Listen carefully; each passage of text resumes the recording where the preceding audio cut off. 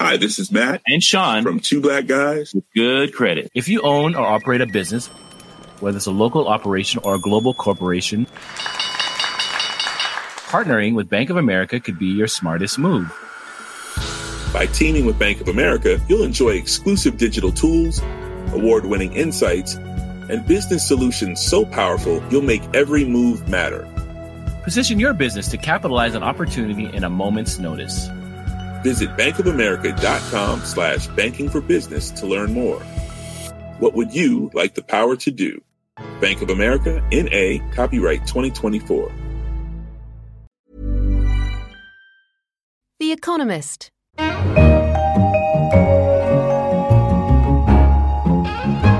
In London, this is The Economist, and you're listening to Babbage, a weekly conversation on science and technology. I'm Jason Palmer, co-editor of Espresso, The Economist's daily briefing app. This week on Babbage, we dive into a much-needed new theory on why humans are so intelligent, a question which has puzzled scientists because it's definitely not obvious how being able to solve a Rubik's Cube has helped us survive. The theory starts at the beginning, with infants. Rescue. It always comes. Mother or Daddy is always there to save you.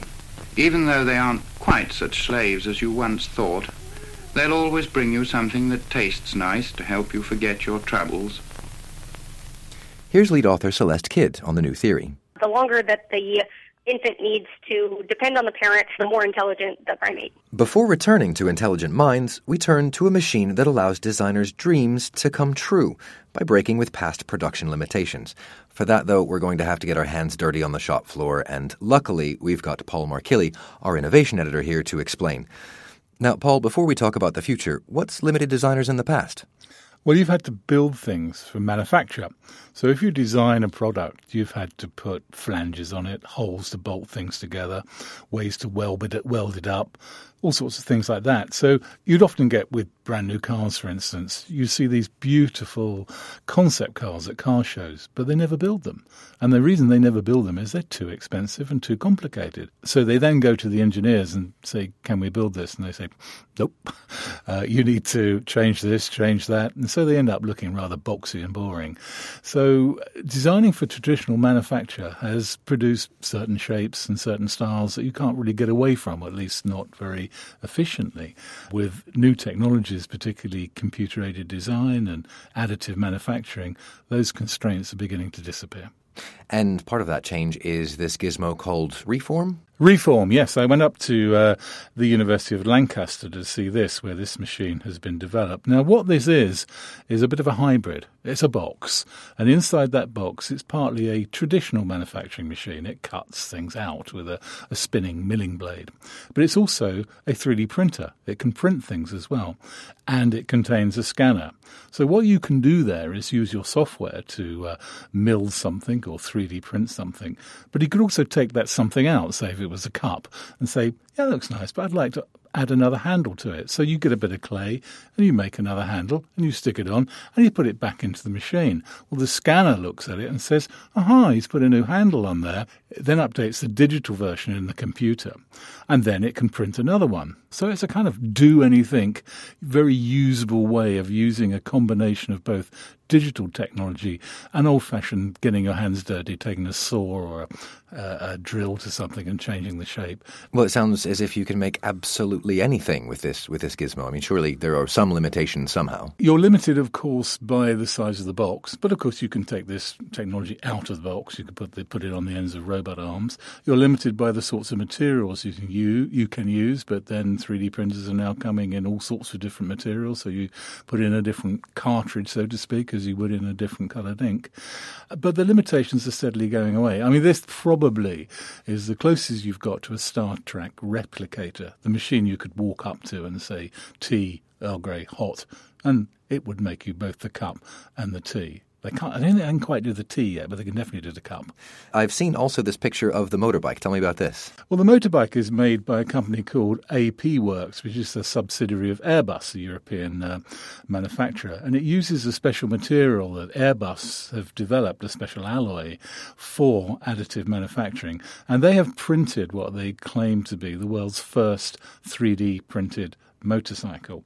It's a very interesting thing. It's electrically powered. Not particularly going to give the bikers much of a thrill, but what's really interesting, it's amazingly lightweight because the frame itself has a very organic, natural-looking structure. And that is a product of the software that's now used to design things, because it can optimize the shape according to the material you're using.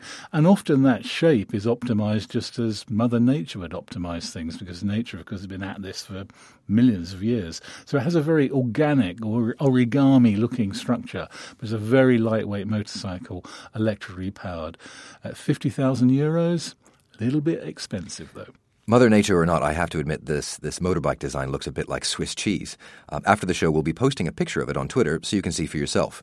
But first, Paul, how is Reform a game changer for the commercial industry? Well, it's not yet a commercial product. It's still in the process of being development. But what you could see where this goes, especially if it can start to, as they may think, print electronic circuits into things as well, that you could design products without any particular knowledge of sophisticated CAD/CAM systems or engineering terms. You could just get hold of something and shape it as you would a piece of modeling clay and pop it inside. And so it becomes very democratized manufacturing skill there that you could do things with. You could also just take an object and put it in the machine, and it looks at it, scans it, and then builds you a complete replica, which is hence why it's close to being a replicator. Well, it's a whole world of things, Paul. I have to ask, if you could have anything made for you by one of these machines, what would you make first? Easy answer. It would need to print in red, it would need to be fairly large, and it would look like a Ferrari. Thanks for that, Paul. That's a pleasure. And to all our listeners, don't forget, if you have anything to say about this week's show, you can reach us at radio@economist.com or tweet us at Economist Radio or me at @DJasonPalmer.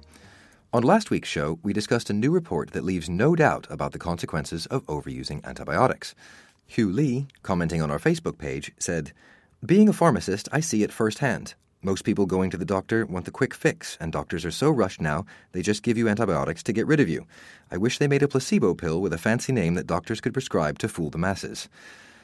Adam Simpson considered the issue of overprescribing. He said, "My grandfather frequently gets antibiotics called in without even having a doctor examine him. He doesn't even have signs of a bacterial infection." Certainly something that's a big problem that seems to only be getting bigger. Thanks for those comments, and keep them coming. And as promised, after this show, we'll be posting a picture on Twitter of the world's first 3D printed motorbike. Let us know your thoughts.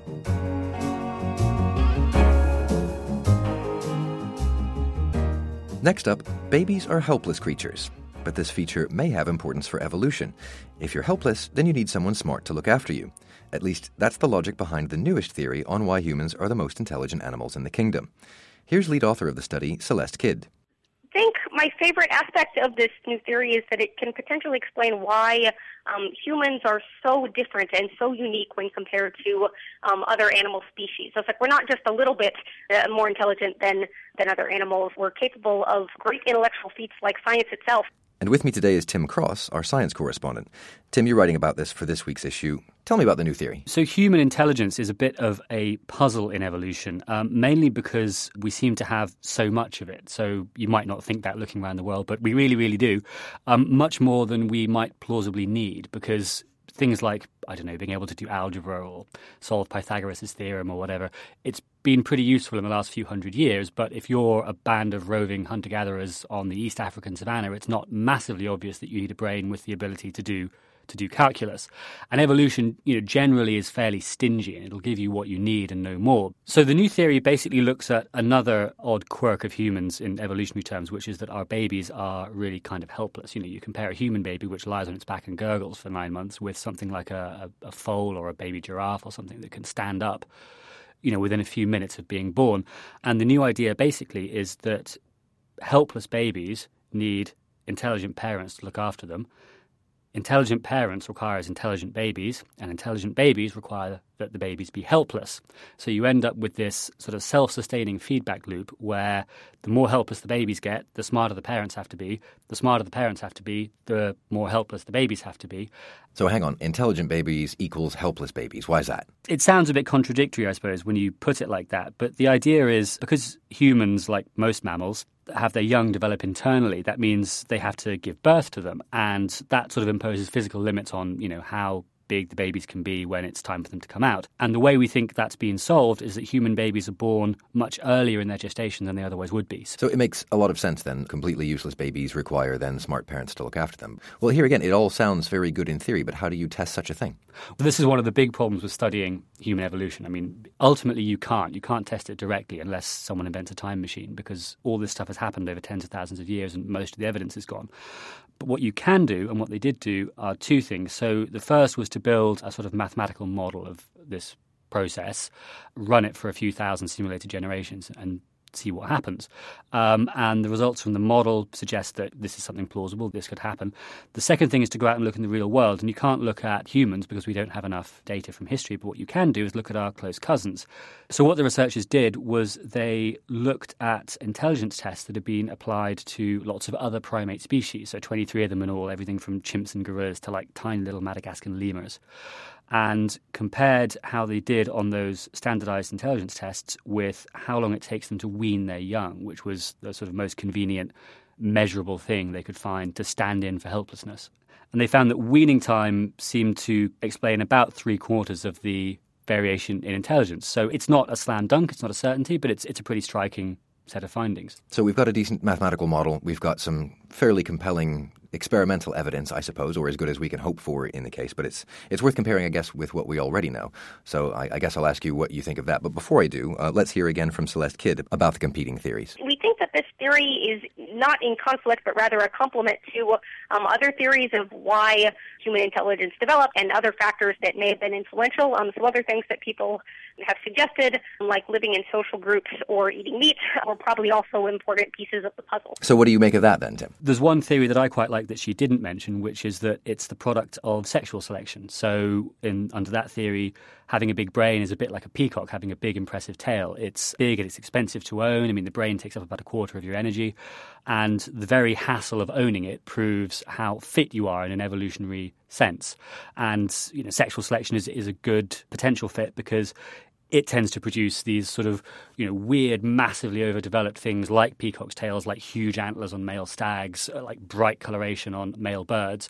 And so having a sort of oddly enormous brain kind of fits with that, perhaps. I mean, like Celeste says, we have a lot of theories. We don't know that it's any particular one of them. It may be several of them. And I mean, one thing to point out with this latest theory is that once you've got the feedback loop established, you can see how it would work, work to sort of drive up intelligence massively. But that leaves the question of what got the feedback loop started in the first place. So it may be that one of these other factors or a mix of all these other factors was needed before the feedback loop could even take off. Well, a whole packet of ideas, and I guess it's important to remember that it could be sort of any mix of these things, and until the time machine gets invented, we won't know. But for the moment, I guess we'll just count ourselves lucky we've got big brains rather than big shiny tails. Thanks for that, Tim. Thanks, Jason. That's all for this episode. You've been listening to Babbage. For more news on science and technology, pick up the upcoming issue of The Economist, where you can find Tim and Paul's articles, or visit economist.com. In London, this is The Economist.